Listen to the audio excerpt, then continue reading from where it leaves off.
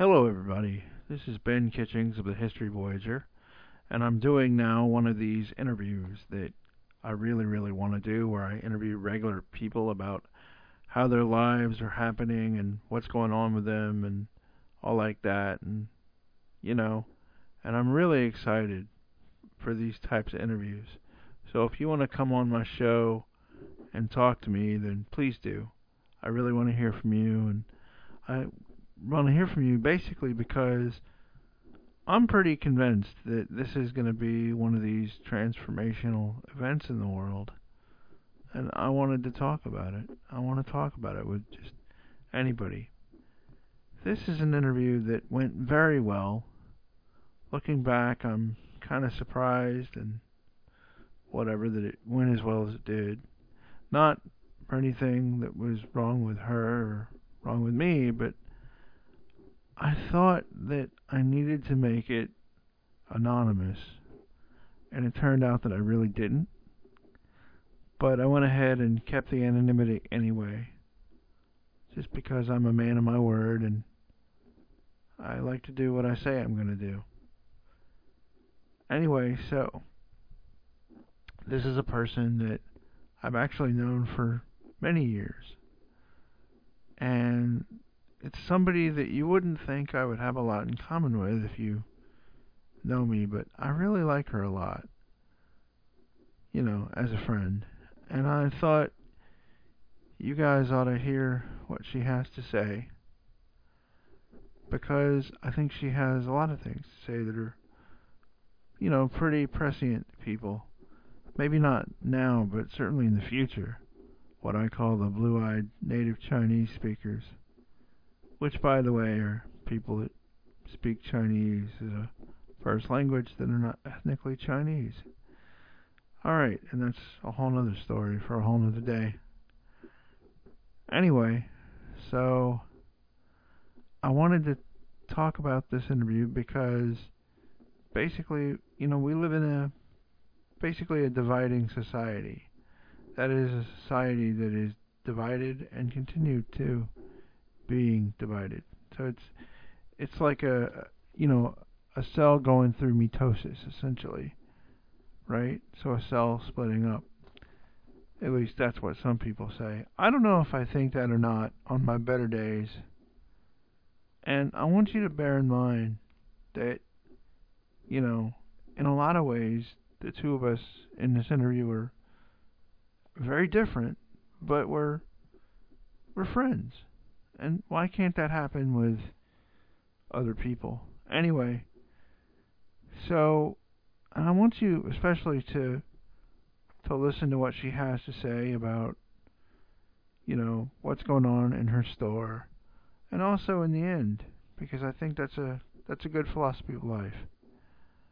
Anyway, have a nice day, and this like call is now saying, being recorded. There's a zillion podcasts out there. Thank you Hello, very much. I'm here with an anonymous person who works in also, the grocery industry, and she's also, podcast, I guess it'd be fair to say, you're an activist, or I'm going to say you've attended marches, a or really good day. whatever that is. I hope you are too. Oh, anyway, take it away. Yeah, I have, when I wasn't working, because one of the worst things about the way the country is now is that you kind of have to have a day off of work so you can go protest. Because, yeah, you still have to pay the bills. And you still got to eat. Exactly. So, yeah, I'm not like a huge activist, but I do try to be active in the community as far as joining groups that are socially aware and groups that try to help the local community. I try to do my part in sending out information to people who might not know that there's certain resources that they can get. There's things in Atlanta where because I do work at a grocery chain and we have a huge amount of food waste. Our store has pledged to eliminate food waste in the near future, like in the next couple of years.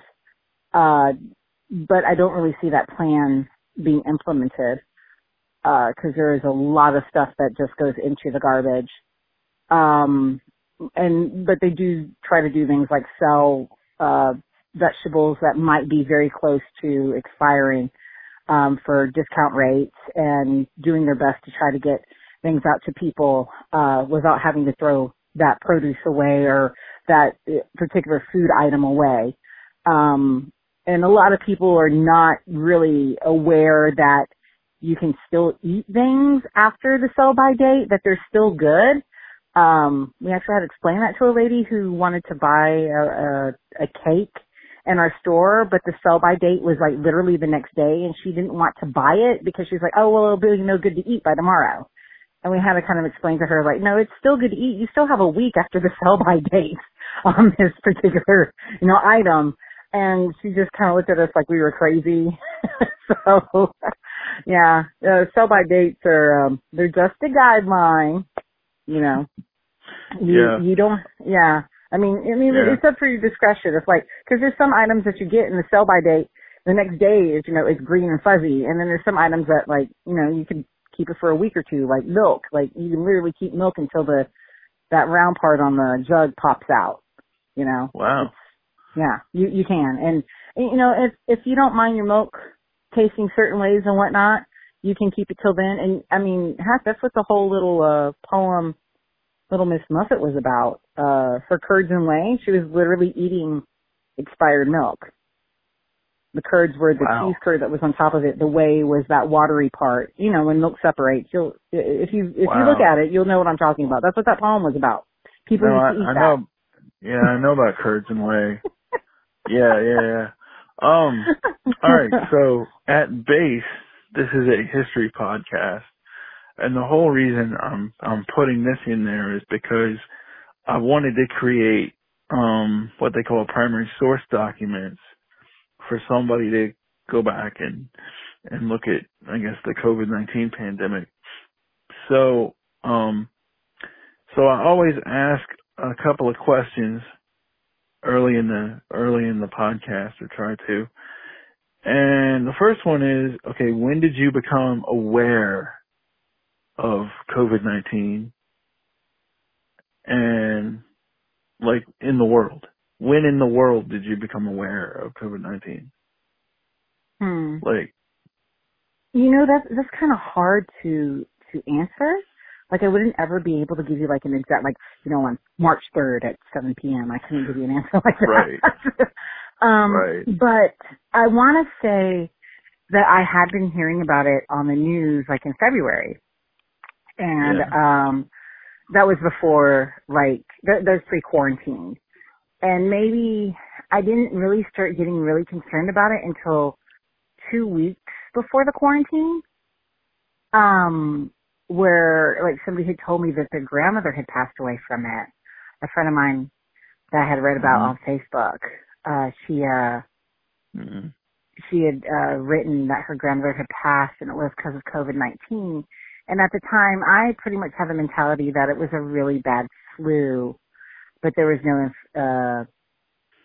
no immunization for it. So that kind of alerted me to be more cautious because I'm immunocompromised. I've gotten, because I am immunocompromised, and I have a chronic illness, I've had to have a pneumonia shot. I've had to have a flu shot.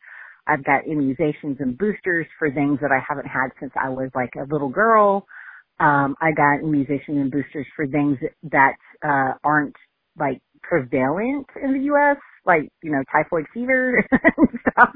And it kind of like if there's an immunization for it, they gave it to me because they didn't want me to risk the chance of getting sick because of my compromised system. right. But that was while I was in the hospital and they were really trying to save my life. So that was about a year ago. But I've had to get boosters since then. So I was a little concerned. I was like, I really don't want to get this really bad flu.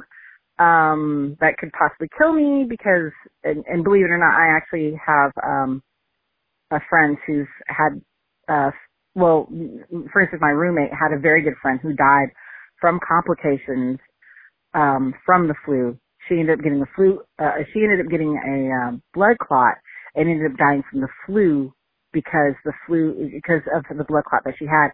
The flu like just devastated her body. It caused the blood clot to go to her brain, and so it was like she died of blood clot due to complications to the flu. And yeah, and like the flu is what killed her. Well, the blood clot is what killed her, but it wouldn't have killed her had it not been for the flu speeding that process along. And so that's how they were looking at me. They didn't want me to die of something as simple as a flu that could like be prevented. So I didn't want that to happen to me. And I was concerned. And that was late February, early March, I want to say, is when I was like actually like 100% aware that there is something that was going on that was like actually going to affect a lot of us. Yeah. If that answers your question. I know I kind of went a roundabout way. yeah, no, that's fine. That's fine. That's fine. So so the answer to the question then, when did you find out about it? And I guess, so when did you realize, oh, this is going to be a big deal? Like, probably when people started posting that they, had relatives dying from it. Yeah. And when I have a lot of nurse friends too, and you know, when they started saying, hey, they're starting to like pull out the big guns, they're trying to get us to get into the ERs, when they started talking about the max capacities in emergency rooms and in hospitals. Yeah, because there was suddenly a shift in the news. I can't remember what the big story, because Australia was burning. And then suddenly they started talking about the flu. Yeah. It was about that time. Yeah. Yeah. That was the big story.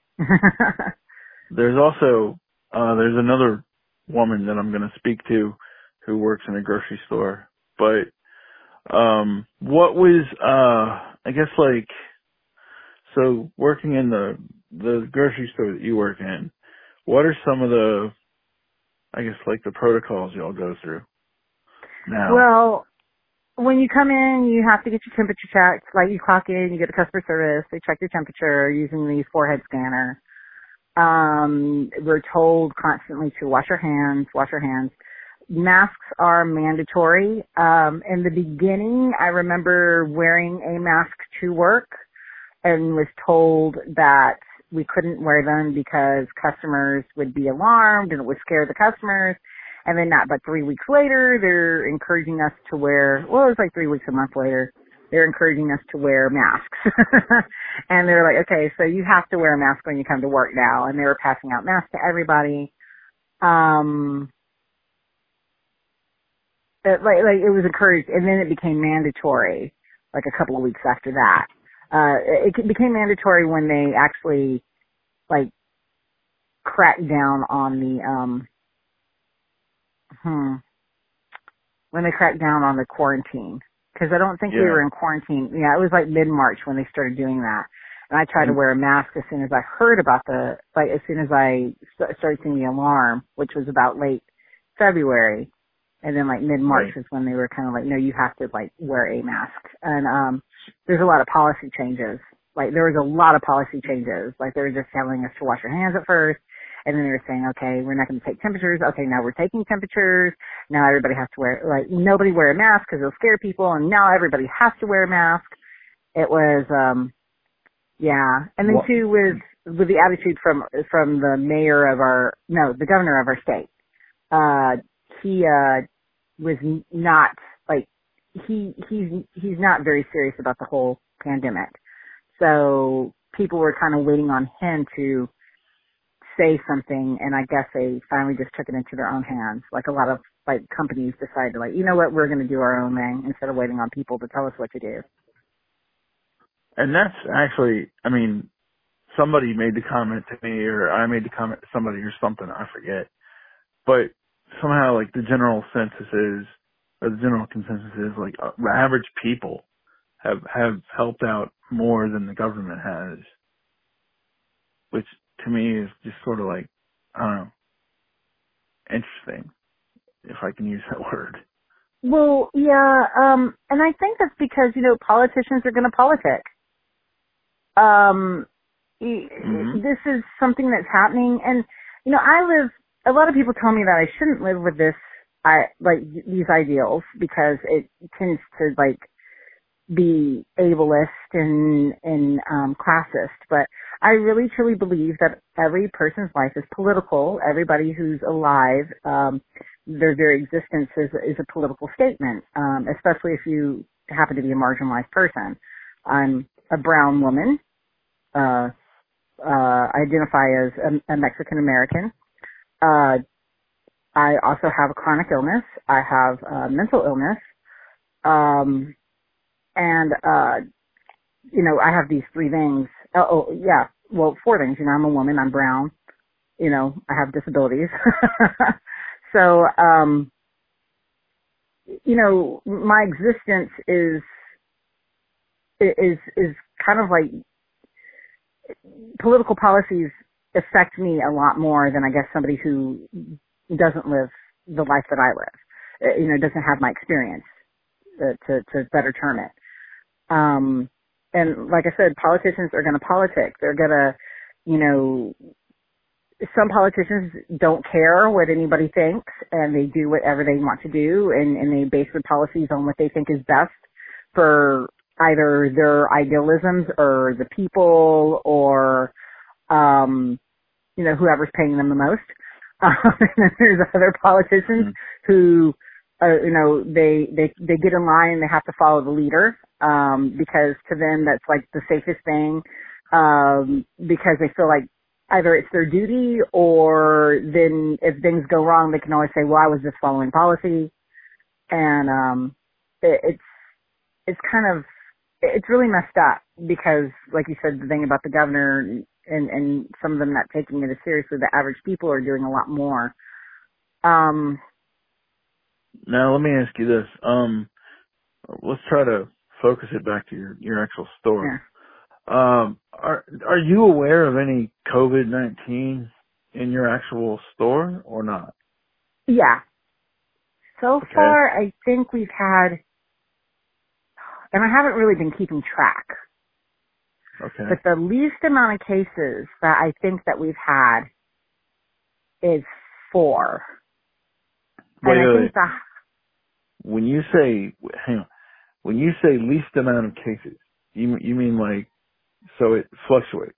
So this is like a running tally. well, no, what I mean is like, I haven't really, like, I'm not aware of every case that we've had. Exactly. Okay. Because they don't tell us what's going on. Occasionally they'll say, hey, another person has been exposed. But they only did that twice in telling us that people had been exposed. However, there have been more cases. Just a heads up to everybody, if you shop at a grocery store, and they normally close at 11:30 or midnight, if you live in a city that doesn't have a curfew, because I know my sister lives 2.5 hours away from me, and and she lives in another major city in the state, and everything in that city closes at 8 o'clock, period. Everything. Like maybe there'll be a few little gas stations, convenience stores open, but pretty much like all the big chain stores, like, I don't know, like Walmart and the major grocery stores and stuff, they all close at 8 in her city. Whereas the city that I live in, people just kind of like do what they think is best. And, we're a little bit more opened up, which is weird because her city is like way more conservative.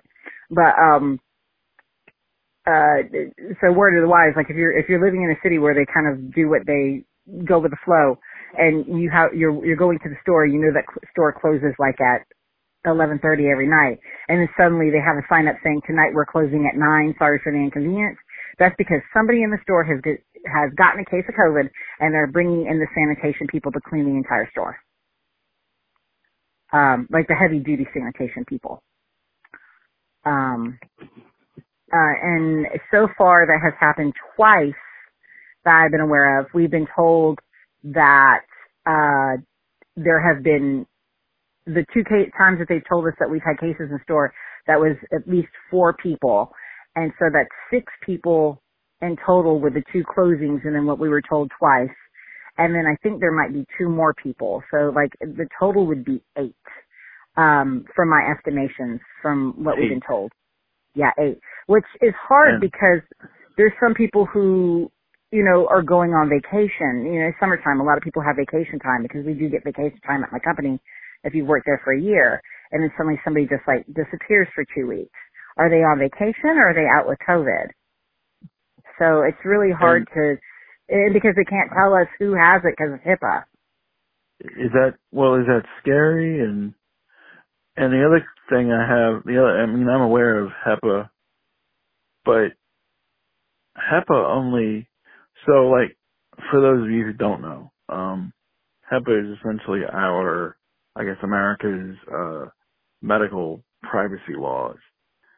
But HEPA, I believe, only deals with medical folks. Like, it doesn't deal with, like, you know, I could tell you something.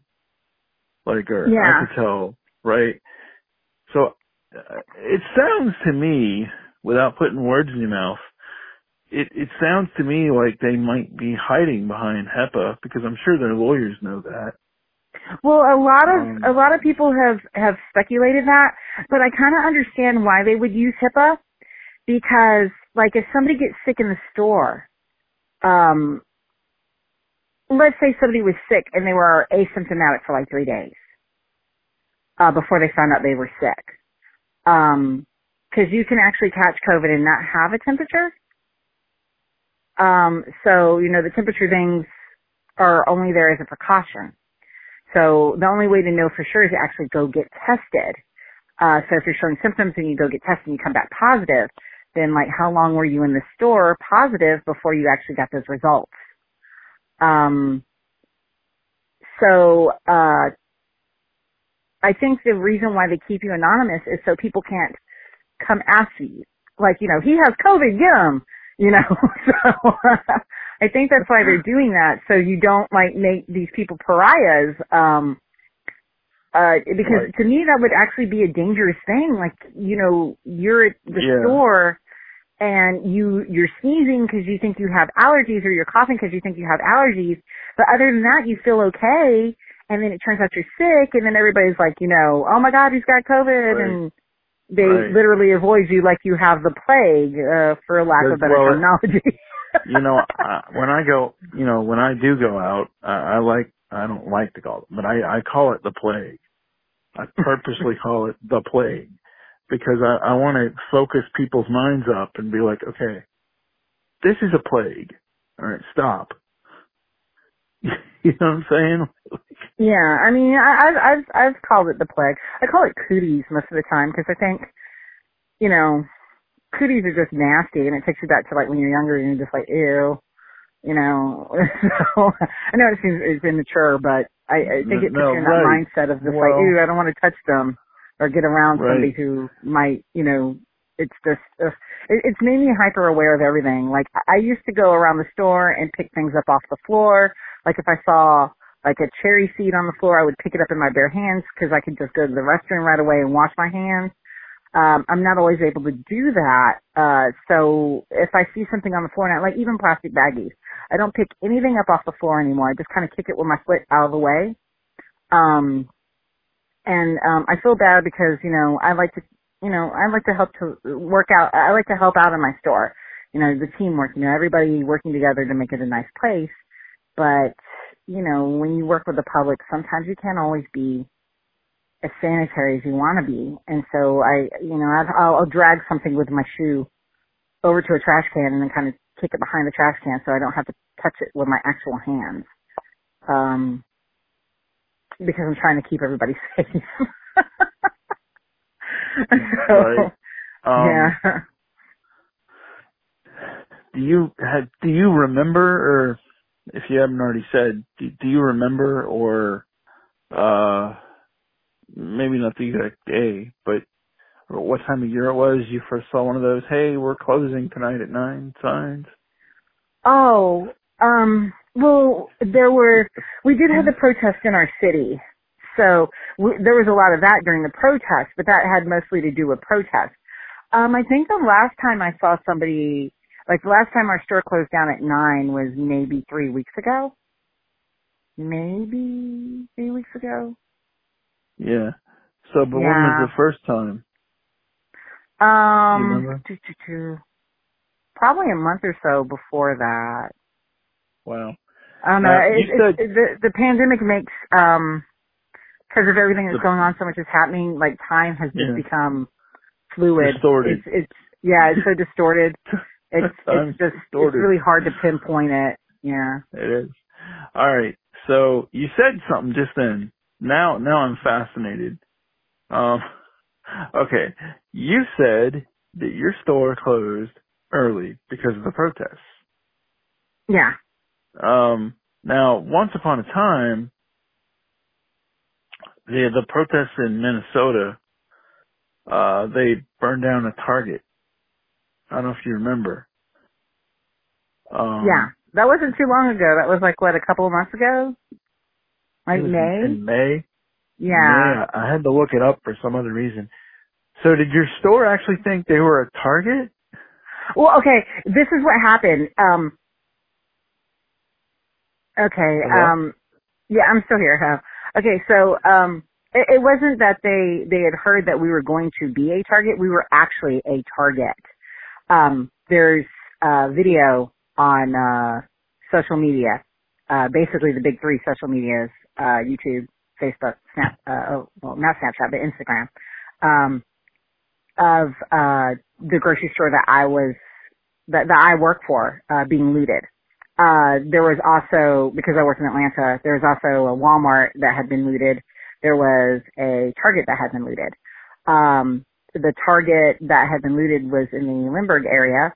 I actually live close to that area, and there's a Target close to where I live. And as I was coming home the next night after the riots had broken out, my Target my neighborhood Target was completely boarded up with police officers in the parking lot. And it stayed that way for a couple of nights. So my grocery store, taking precautions, got a email from corporate saying, "Hey, we're closing at 9 tonight due to the riots because we don't want to get looted." And believe it or not, the grocery store that was in our chain, that is in our district, that got looted, is actually pretty far from Centennial Park. As far, like, you couldn't walk there, in like 5 minutes. It's a pretty good walk. So from Centennial Park, which is the epicenter of where we had all the riots and protests and demonstrations. So yeah, they had concern. It was mostly because when they hit the grocery store, there were employees in it at the time. They had actually switched over to the overnight shift. And there were employees in the store at the time. So they were concerned about our safety, which made me happy because a lot of times, big corporations don't really care about employee safety. So they were concerned about employee safety. They were concerned about, losing their product. And I felt bad because I actually saw pictures of the grocery store the next day, and I was like, at least I'm, because the department that I work in has a lot of glass in it, and I saw what they had done to that department in that particular store, and I was thinking about, thank God it wasn't in my store, because I would not have wanted to clean up that mess. It wasn't as bad as they made it sound, but it was pretty, it was a mess. It was a pain. It would have been a pain in the butt to have to pick up and clean. So, I'm glad that it didn't happen to me, but I'm sad that it happened to the other store, and I'm sad that they had to make that decision to close down early to keep us from getting looted. All right. But okay. that's, yeah. Yeah. So, okay. Now, let me ask, So, okay. Do you have, I guess you have toilet paper shortages and like everybody else in Atlanta? Oh yes, we had, things have evened out really honestly in the last month. But when, the pandemic, started, when they started quarantine, oh my goodness, we didn't have anything. And I felt so bad because my grocery store is located in a large, retirement community. We have a lot of, old folks homes. I know that's a dated term, but we have a lot of old folks homes in our neighborhood, and a lot of those people, that's where they get all their groceries, and they've been shopping at that grocery store for forever. And they would come in, and I always felt so bad because, we'd have little old ladies, little old men coming in, they're like, you still don't have any toilet paper? And we're like, no. Or we'd have it, and we just have like the big jumbo, like the 24 rolls. And they would just say, well, I just only need like 4 rolls. I would try to encourage them to buy it, but I know a lot of them are very fixed incomes. So I always felt bad. And, but it was really hard to get those products in for a while. We even had, to put limits on meat. Like you could only buy 2 packages of chicken, or you could only buy 2 packages of ground hamburger meat because of the shortages. And we're still having shortages now. I mean, things are pretty much evened out, but we're having shortages. I know, personally, I know beer is one of those things that we're having a hard time keeping stocked. We're still having trouble with like, shelf-stable items like, dried beans, a lot of seasoning. Nobody can seem to find Old Bay anywhere. People are going crazy over Old Bay. You're the second person that's told me that. No, you are the second person that I have interviewed that has said that. Yeah, and, you can't find it anywhere. we're gonna have to redo his interview because he was in a bad call, a bad cell area. Yeah. So, but so we're gonna have to redo it. But that is so, it's so weird. Like, I remember when the pandemic first got rocking or whatever, back in March, right? I remember like you couldn't find ground beef, but yet and still you could get, bougie, really expensive corned beef that you could just get. And so we had like a really nice corned beef meal really nice corned beef meals for like a few days, because it's literally all the meat you could find was like this super expensive corned beef. There was, one of the managers in my store had told me that, it sells in our store because the grocery store I work in is also in a community where people are we have a lot of vegans and vegetarians and people who are all like very, they like the organic natural foods and that stuff, it makes a lot of money in our store. So, but he was telling us a story about how like when there was no bread to be found, he wasn't working in our store at the time. He was actually working in another, store in the chain. He's transferred since then. To our store, but he was saying that in that particular store, nobody would buy Dave's famous bread or Dave's, awesome bread or whatever it's called.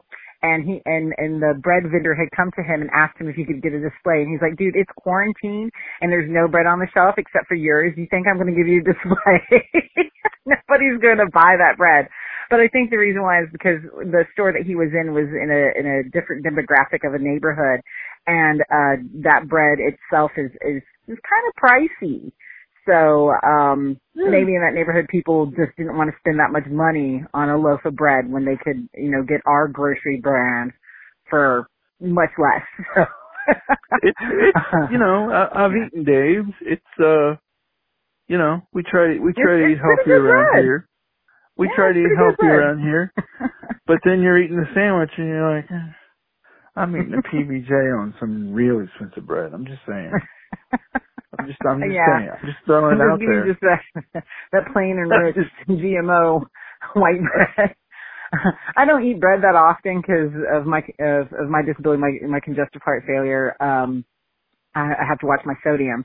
So even the healthy breads are really high in sodium. So yeah, I have to buy that special low sodium bread, but not the kind that has 0 sodium in it, because in my personal opinion, for all intents and purposes, you might as well just smear some peanut butter on some cardboard and have fun eating that. So, but that's my opinion of 0 sodium bread. Right. So, yeah, for real. Yeah. Jesus.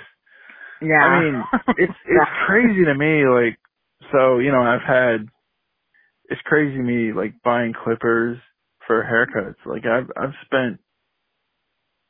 when I bought my clippers, I had to spend hours, literally hours and hours on the computer just trying to find, and what I had to do was I had to close my eyes and then go to the moment. Okay, Ben, you're at the barber shop. You're at the barber shop, Ben. Now, okay, your barber, he's talking to you, right? He's talking to you. Okay. He's talking about LeBron James. All right. But you're pretending to care because you don't like basketball. Okay, good. Now look up, Ben. Look up, right when he's got the clippers right in your head. Look up. What's that name? What's the, you know? Ow. Yeah.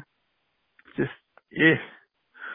But, and like when the quarantine really got rocking, I spent, I don't know how many hours, literally hours and hours on the computer looking for toilet paper. And they would pull it out of the cart and, like, oh my God.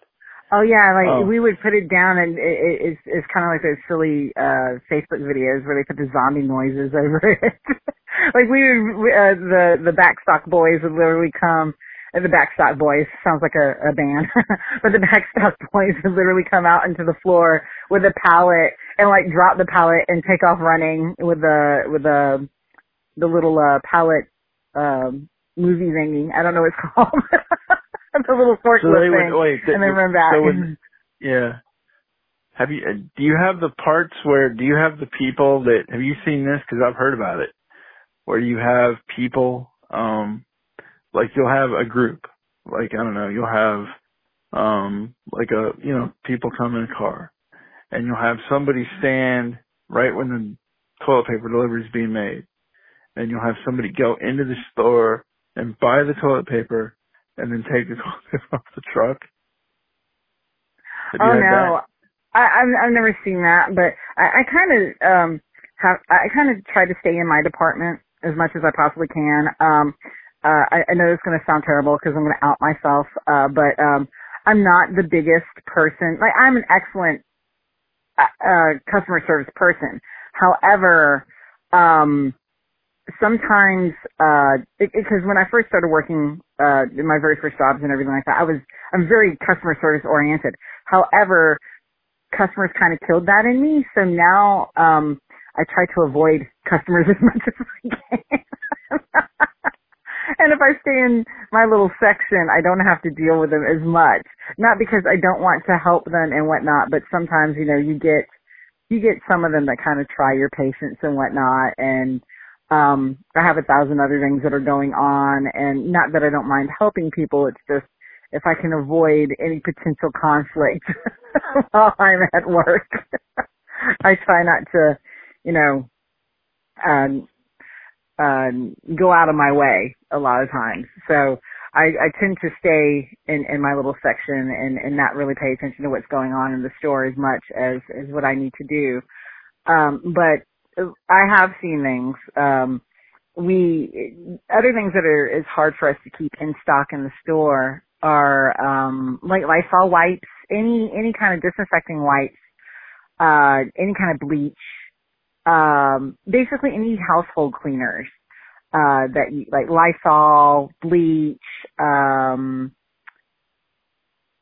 those two things. Alcohol, hand sanitizer. Although hand sanitizer, we have been starting to get that back in our store now. but it's not great big bottles. It's little, like personal sized, bottles of it. But those are things that are that we definitely like hardly ever keep in stock. And when we do see them, like I'll go and I'll put them out on the shelf. But I usually will, like E40 went out. E40 is basically like buying it for the store, to keep, in my desk because, you know, I like to sanitize my area. I have a lot of people that come to my desk area and use my computer, and so I'm constantly wiping it down, to keep that area clean. And, so I'll take one just for store use, because even sometimes the store doesn't even have, what we need to keep things clean, as far as sanitizing wipes and, paper towels and whatnot, because those are hard for us to get into stock too. If customers are not able to get paper towels or toilet paper, we don't have those things either. So, there's been times where I'm at work and I have to go use the restroom and there's no toilet paper. It's like, oh no. So,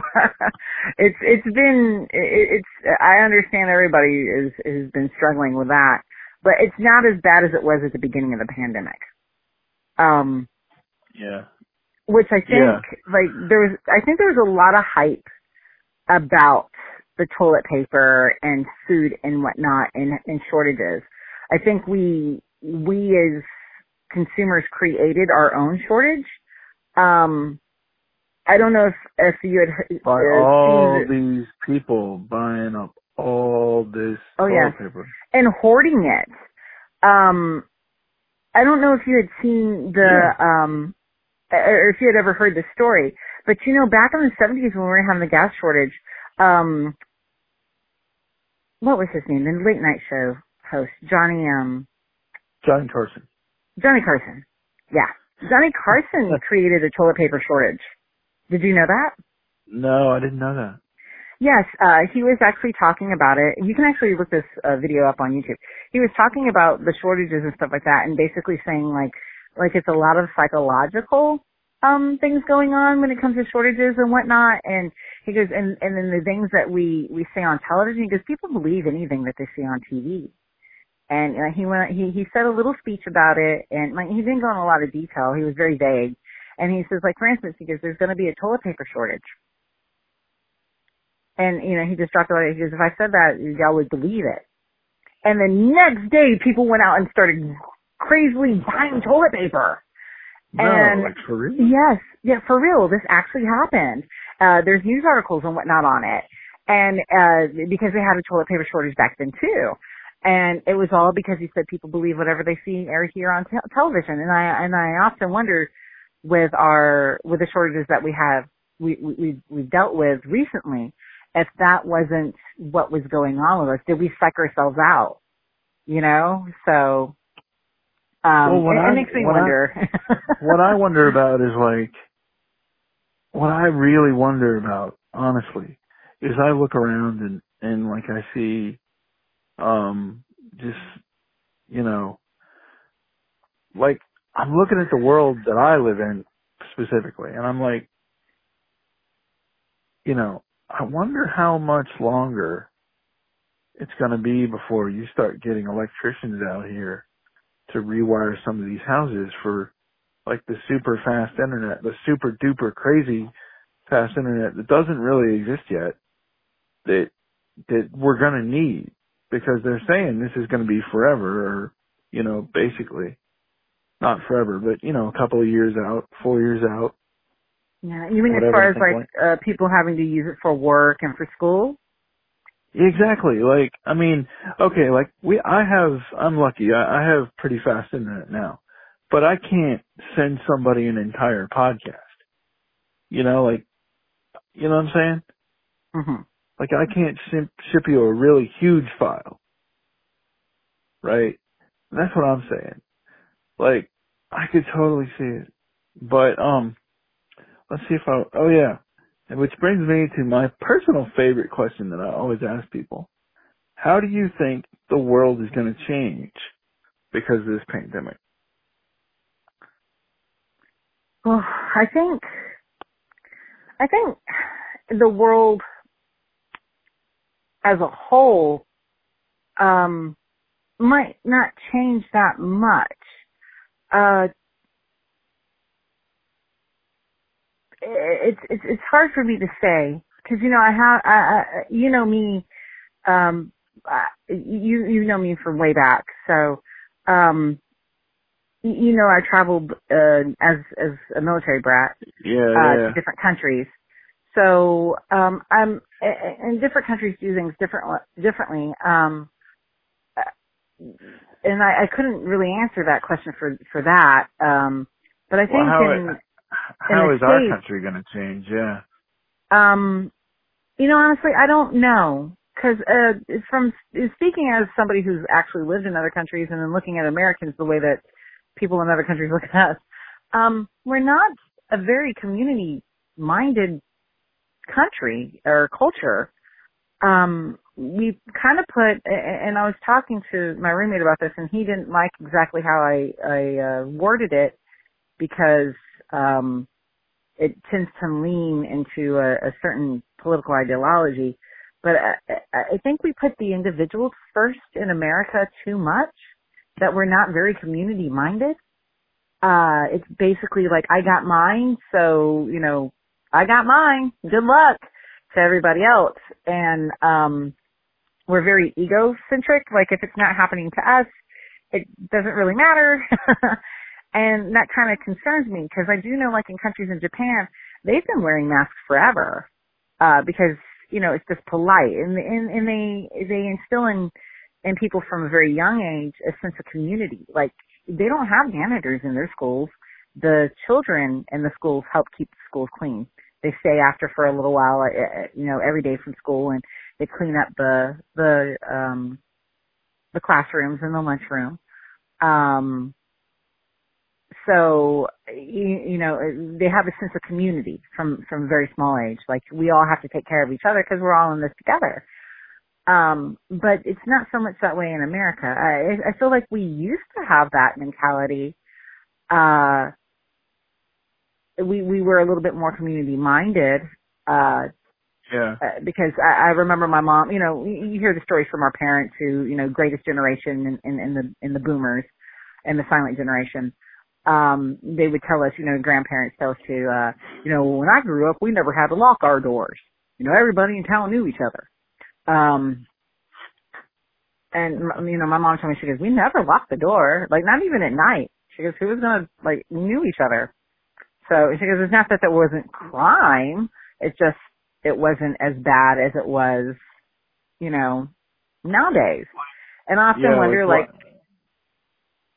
why would you steal from your neighbor? Because you know what your neighbor had, whatever. Like. And then not only that, like, you could rely on your neighbor if you needed help. You could go to your neighbor and ask, like, hey, I'm a little short on groceries this month, and your neighbor's like, oh, honey, don't even worry about it. We'll help you out, and it was that way in the South for a very long time too. We had that Southern hospitality, but it's not so much that way anymore. Like, I know where I live in an apartment building, and I know and unfortunately because of the pandemic, we've had a lot of people move out in my stairwell. We have 6 apartments in my stairwell, and only 3 are occupied right now. I know my neighbors who live on the top floor in one of the apartments. But the neighbors who just moved in directly above me, I don't know them. All I know is they have a little girl, because I can hear her playing. But I don't know them yet. I haven't introduced myself to them. But like, that's the thing that we don't do anymore. And, I don't think that's going to change. It's funny because it's funny because you say that, and I've got not the other side, but okay, I lived in this apartment that I'm not going to say where it was, but I lived in this apartment that was in a quote unquote nice part of town, and it was a nice apartment, but there was stuff going on. there were things going on. And I remember the lady, for some reason there were a whole lot of college kids living in an apartment, like a whole lot. And I remember this lady working in the front office who was telling these literally to my eyes, children, right? Like right out of mommy and daddy's house, blah, blah, blah, right? And she was literally saying to them, you know, whatever you do, don't knock on your neighbor's door because you don't know what's on the other side of that door. That door keeps you safe just like it keeps them safe. You know? And well, I guess there's, you know, good senses make good neighbors, but, you know, I don't know. It seems to me like just, you know, majoring in history like I did, I have a better sense of history than a lot of people our age, you know. But it seems to me that we grew up in a really, really scary time. And we just never realized it because it's what we knew. Oh, well, okay, so that was going back to that political ideology that I was talking about where my roommate didn't like how we push individualism. I want to say that we had a sense of community up until they started propagating the Red Scare. And then the individual became more important, you know, especially like, you know, because both you and I were children. We grew up in the 80s and in the 90s. You know, we attended school starting early 80s and went to finished high school mid 90s. So it was kind of like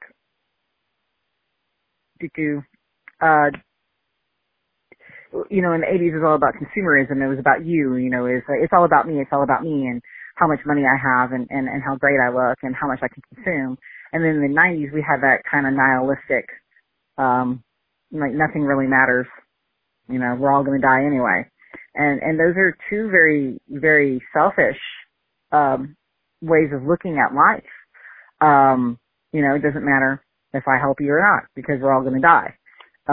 But it actually, to me, it actually does help. I mean, it does matter because it does matter if you help people because, you know, humans are social creatures. The old saying, no man is an island. We cannot do things, all by ourselves all of the time. Well, let me ask. Yeah. Let me ask you this because this thought that we could run off on this tangent occurred to me. Yeah. And I would love to run off on this tangent with you. So when I when I got my master's, I was living around these people, these very young people, you know, like college age, like, you know, but it occurred to me, like living with them, I was like, we were not this way. I kept saying that to my friends and whatever, like we were not this way when we were 18. Like we weren't this isolated from each other. You know what I'm saying? Like I kept running into these kids that would tell me like I've never met a friend in my life. I've never made a friend in my life. And I'm like, wow. And being as you work in the grocery business, you probably work with younger people too. Mm-hmm. And have you noticed that these kids seem isolated? Yes, and you know, there's a lot of things that have happened. Yeah, I have kids. I have children. They're not little kids anymore. They're grown. My daughter is 24. My son is 21. And I asked my son, once, where do y'all hang out? Cause you know, they don't have malls. I mean, they have malls, but the malls are dying. And he was like, well, you know, we go to like Centennial Park. You know, we hang out there. We go to each other's houses. You know, but those are things like, you know, that's what we did when we were young. We went to each other's houses. But there was no like community, for lack of better terminology, community centers. Not like an actual community center, but there wasn't a mall. There's not the movies. There's not like the cool little hangouts that we had, as we were growing up. Like they don't Yeah. even hang out like and I know this is really popular out in the more rural parts of our states. Like they don't even have like gas station parking lots where they hang out. Okay, and that's something else. So, And that's something else I wanted to talk to you about. Was that okay? I never really lived in the rural parts of the state too much. mm-hmm. You know, I did a little bit, but not nearly as long as you did. I was just like, what? Okay, like, what's the big difference to you between the rural parts of Georgia and, say, the urban parts of Georgia, or the suburban parts, or whatever? Like, what's the big difference? There's a lot more. You want to talk about isolation? There's a lot more isolation out there. When I lived out there, my closest neighbor, my closest neighbors were my dad and then this lady who lived in a house near mine. Okay. I could see she lived close to me and we waved to each other. We said hi to each other and, you know, she would let my children when they were smaller pet her dogs and whatnot. And she was always really nice. She always told us we could go get whatever we wanted out of her vegetable garden. But, we were still pretty isolated out there. My dad lived like maybe 3 football fields away from where I lived. Like I couldn't see his house through because there was a tree line and whatnot. And it was a good 10-minute walk to his house to his house trailer from my house trailer. So we were it was 8 miles into town if you wanted to see people. So there's a lot of isolation out there. And, you know, when you live out in the country, unless you had satellite, you didn't have like all these major news channels and whatnot. You had the local news. In Georgia, you have Fox 5. Well, that's Atlanta, but you had like the local Fox station, the local WS. Well, I know in Augusta, you had like Channel 2, WSB TV. And you had like a couple of other like little you had like the major news networks, but it was, the local news. And they do the little spotlight on the national news here and there, but it wasn't like constant like CNN or Fox or, whatever news channels, because you didn't have cable unless you had satellite, and a lot of people who lived out in the country didn't have cable. Because the county that I happened to live in was not the richest county in the world. In fact, the county is so poor that everybody in the county qualifies for free lunch. It doesn't matter what income you have. Everybody qualifies for free lunch. So they just do free lunch at the schools. They do that based on the income of the people who live in that county. There's a lot of, it's really isolated. So you don't always get like a major worldview, living in an environment like that. And then too, right. Like everybody pretty much knows each other's business. Like that country song, everybody's famous in a small town. Right. Because everybody knows everybody. And even if you don't know somebody, you know somebody who knows somebody who knows them. It's like, there's like 3 degrees of separation, basically. like a buddy of mine said, his grandpa had a plumbing business. And he said, like, everybody knew who we were. Like, everybody, we visited everybody. Everybody knew who we were. And it's true. Like, I've met people from his little town, right? Mm-hmm. Which is crazy, because I live way far away from his little town, right? And they know this kid. Like, they know this guy. They know his people. They know all his siblings' kids. It's crazy town. Yeah. And even if people don't know you, they know of you. Like, for instance, I know I was called many times that blankety blank from the drive-in restaurant. So, that's that blankety blank from the drive-in restaurant. So, oh, God. Jesus. I'm like, yes, I am her. That I am she. She is me. Jesus. That's, yeah. Yeesh. But people, you live there and you know everything. That's part of the reason why I had to move away, because of, my dating history there. And I'm going to get into the story with that. But No, that's cool. I mean, I dated it. Yeah, I dated the son of a very prominent figure in that town, and it kind of just like made the small town paparazzi jump on me, and that wasn't one of the reasons I decided to move away from the small town. I love the anonymity of a big city. Nobody knows who you are. Nobody cares. Well, it's funny you say that because I mean, I lived right downtown. Like when I lived in Atlanta, I lived at Lindbergh and I lived in Buckhead, but I also lived right downtown. And the funny thing is, when you live right downtown, at least then, which wasn't really that long ago, you did actually. It was like a small town. You know? Yeah. Like it actually was. And I mean, what's crazy to me is there was a I guess in New York they would call it a bodega. I don't know what the word for it is here, but like a little shop. And he had like store? well, sure, but I mean there was no parking lot. It was just like you walk into it. Yeah. And like he had like a running tab for the people who he knew. Oh wow. You know. Yeah. And he'd keep a running tab. Now that's tab. an old-time thing. Well, you know, and I don't know, but he said, like, this thing has been around forever. Like, this store has been around, like, for eons. I don't know. But it wasn't in that space for eons, I'll tell you that. But he kept a tab. So, you know, I mean, or like so 3 generations of men in my family had bought shoes from the same store. And so when I would return shoes to the store, and they'd point to the sign, you know, no returns. And so the owner's kid comes up and no, he gets to return shoes. His people have been buying shoes here for 80 years. Yeah. You know, he can return shoes. Yeah.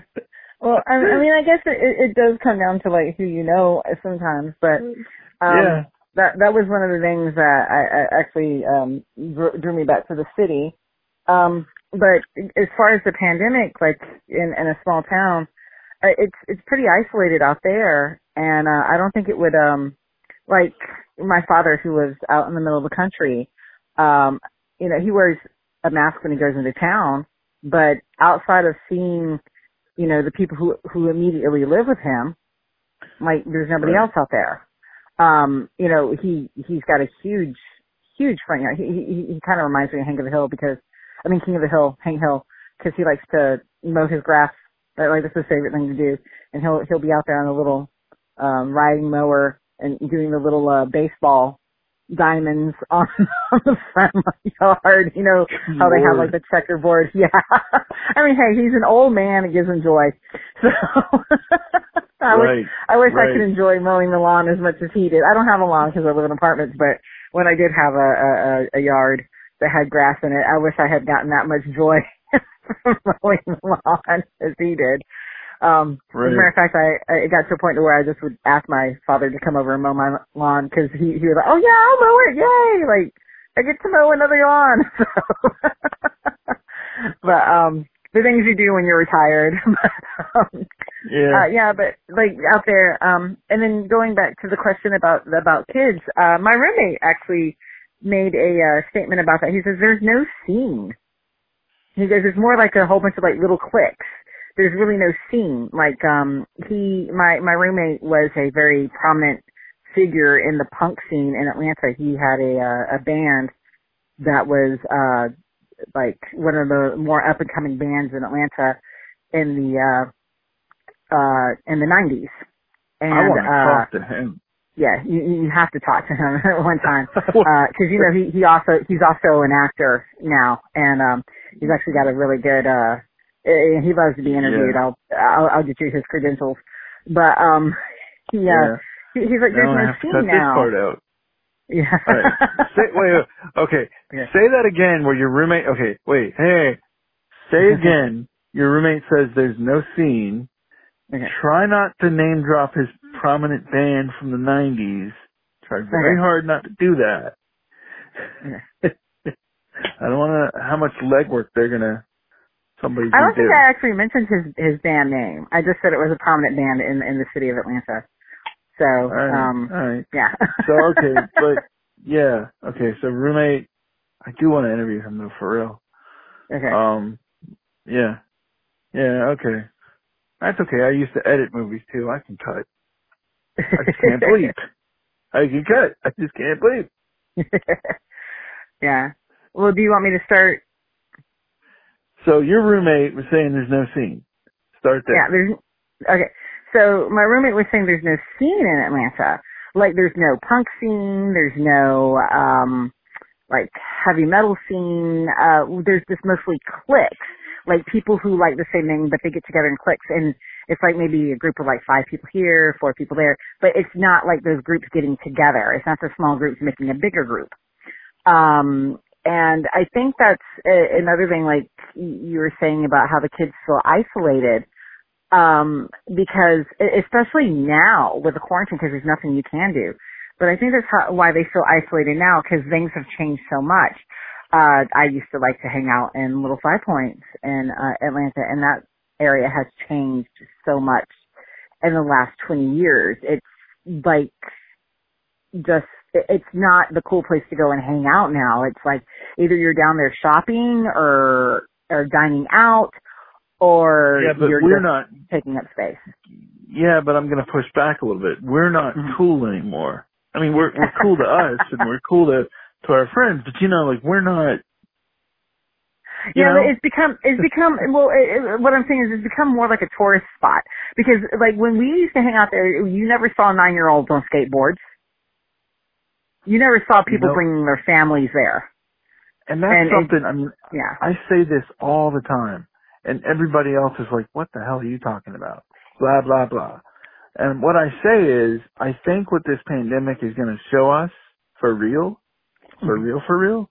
is that this whole push that we had, or that some people had, to turn our cities into Disney World was really I was about to say that. I was going to say it's Disneyfication. Yeah. Like, this idea that we had, or that somebody had, to turn our cities into Disney World was a really, really stupid idea. Like, there's a guy that, there's a guy I know. Now I'm going to tell his story. Now he's not going to come on the podcast. But there's a guy I know who lives, he lives right around the way from Centennial Park. You can actually see Centennial Park, right? Mm-hmm. And he's not a conservative or anything like that.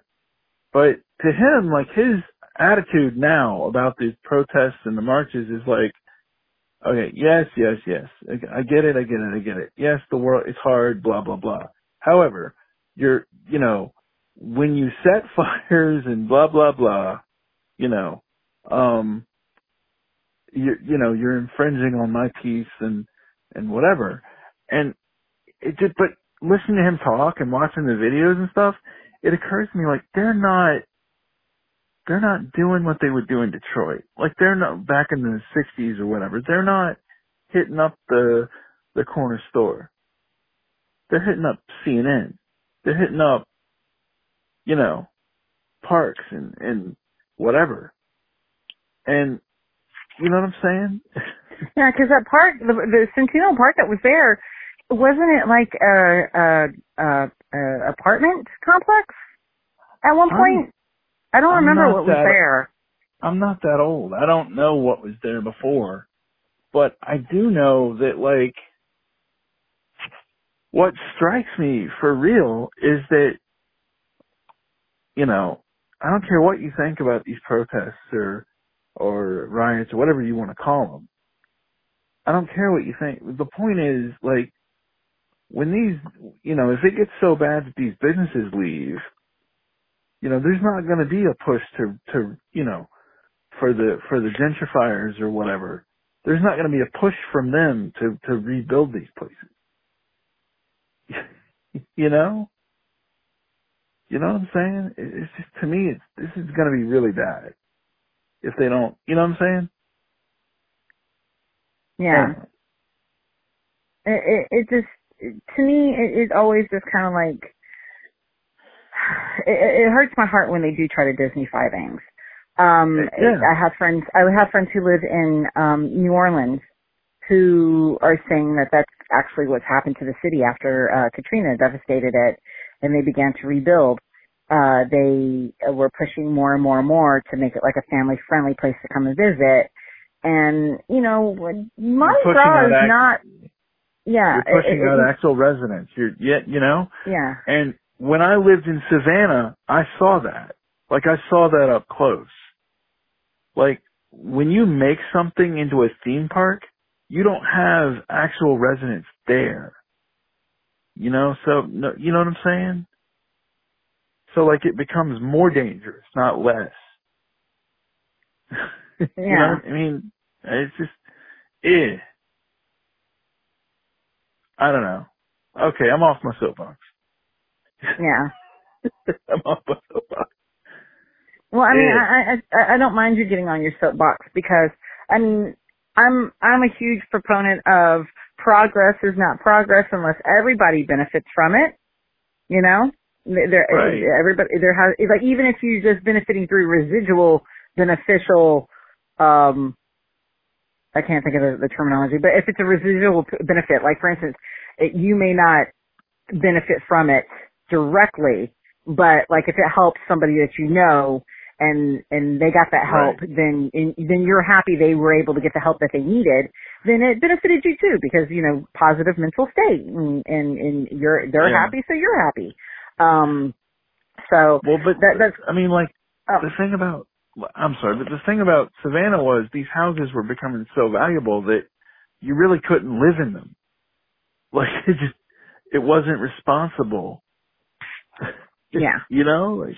Yeah, well, that's kind of how it is in Atlanta too. Like with the rent going up so crazy high. Me and my roommate were just having a discussion about how we might have to move away from this apartment to a more affordable one. Because he moved in 2010 and the rent was $475 and now we pay almost $1,100 in 10 years. It's gone up that much. And I remember living in an apartment in Atlanta, like when my dad retired from the military and we moved back to Atlanta and we got an apartment, like the rent, like literally barely went up like $100 in the, like say 1989 to, 1995. Yeah. Like we were barely paying more than $100 in that time span of the rent going up. Whereas here in 10 years, it's wow. But then again, you know, we lived in an apartment complex that was owned by the same person for the entire 6 years that we lived in that apartment complex. Whereas here, in the first 3 years that I moved here, we had 6 different property managers. And, going back to, remember how I told you we have 3 apartments that are empty because of the pandemic in my particular stairwell? There are a lot of empty apartments in this apartment complex now. And because my dad, you know me from when we were in high school, you knew my dad ran he was the property manager of the apartment complex that I lived in. And my dad one time told me, he goes, if you want to know if they're paying the rent, if the rent that they're charging is actually, a good amount of rent to be paying, he goes, ask them what their occupancy rate is. And I don't know if that's changed, but he told me the ideal occupancy rate was around like 80%. If you have 80% occupancy rate, 80 to 85, I think that's what he said, that means the rent is exactly where it needs to be. Anything lower, the rent is too low. Anything higher, the rent is too high. And that's how he always explained it to me. Now, somebody probably listens to the podcast and is like, that's BS. I'm just telling you what I was told and what I remember. And you have to remember I am 42 now, and that was back when I was 16.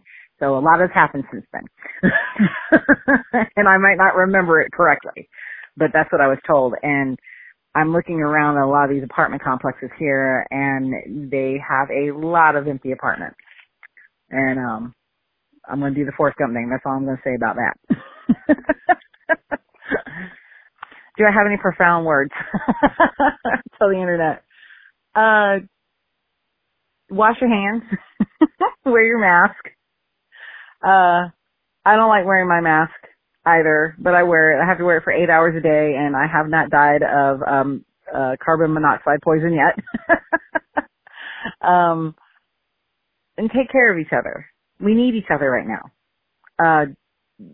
Don't worry about politics. I know a lot of people get really big into it and everything, but start looking at the people around you as people.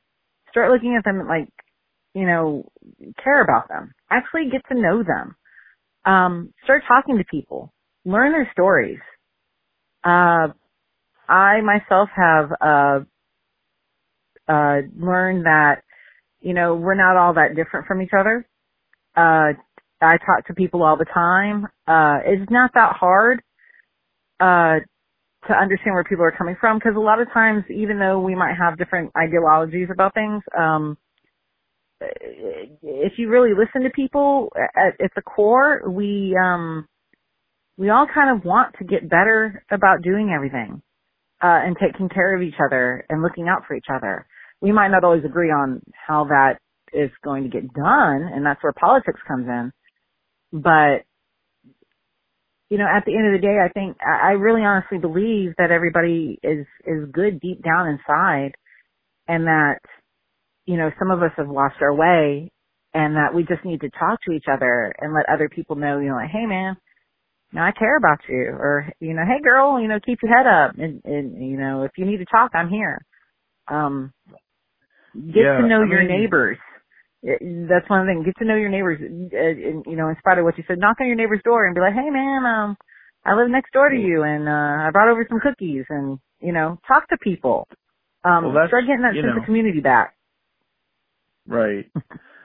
And I hope that's what COVID, the quarantine or whatever this is going to be, I hope that's what happens. I hope so too. Yeah, I hope so. Yeah. But, anyway, well, I'm going to run, and you have a nice day. You too, huh? Okay, bye-bye. All right. I'll talk to you later. Bye-bye.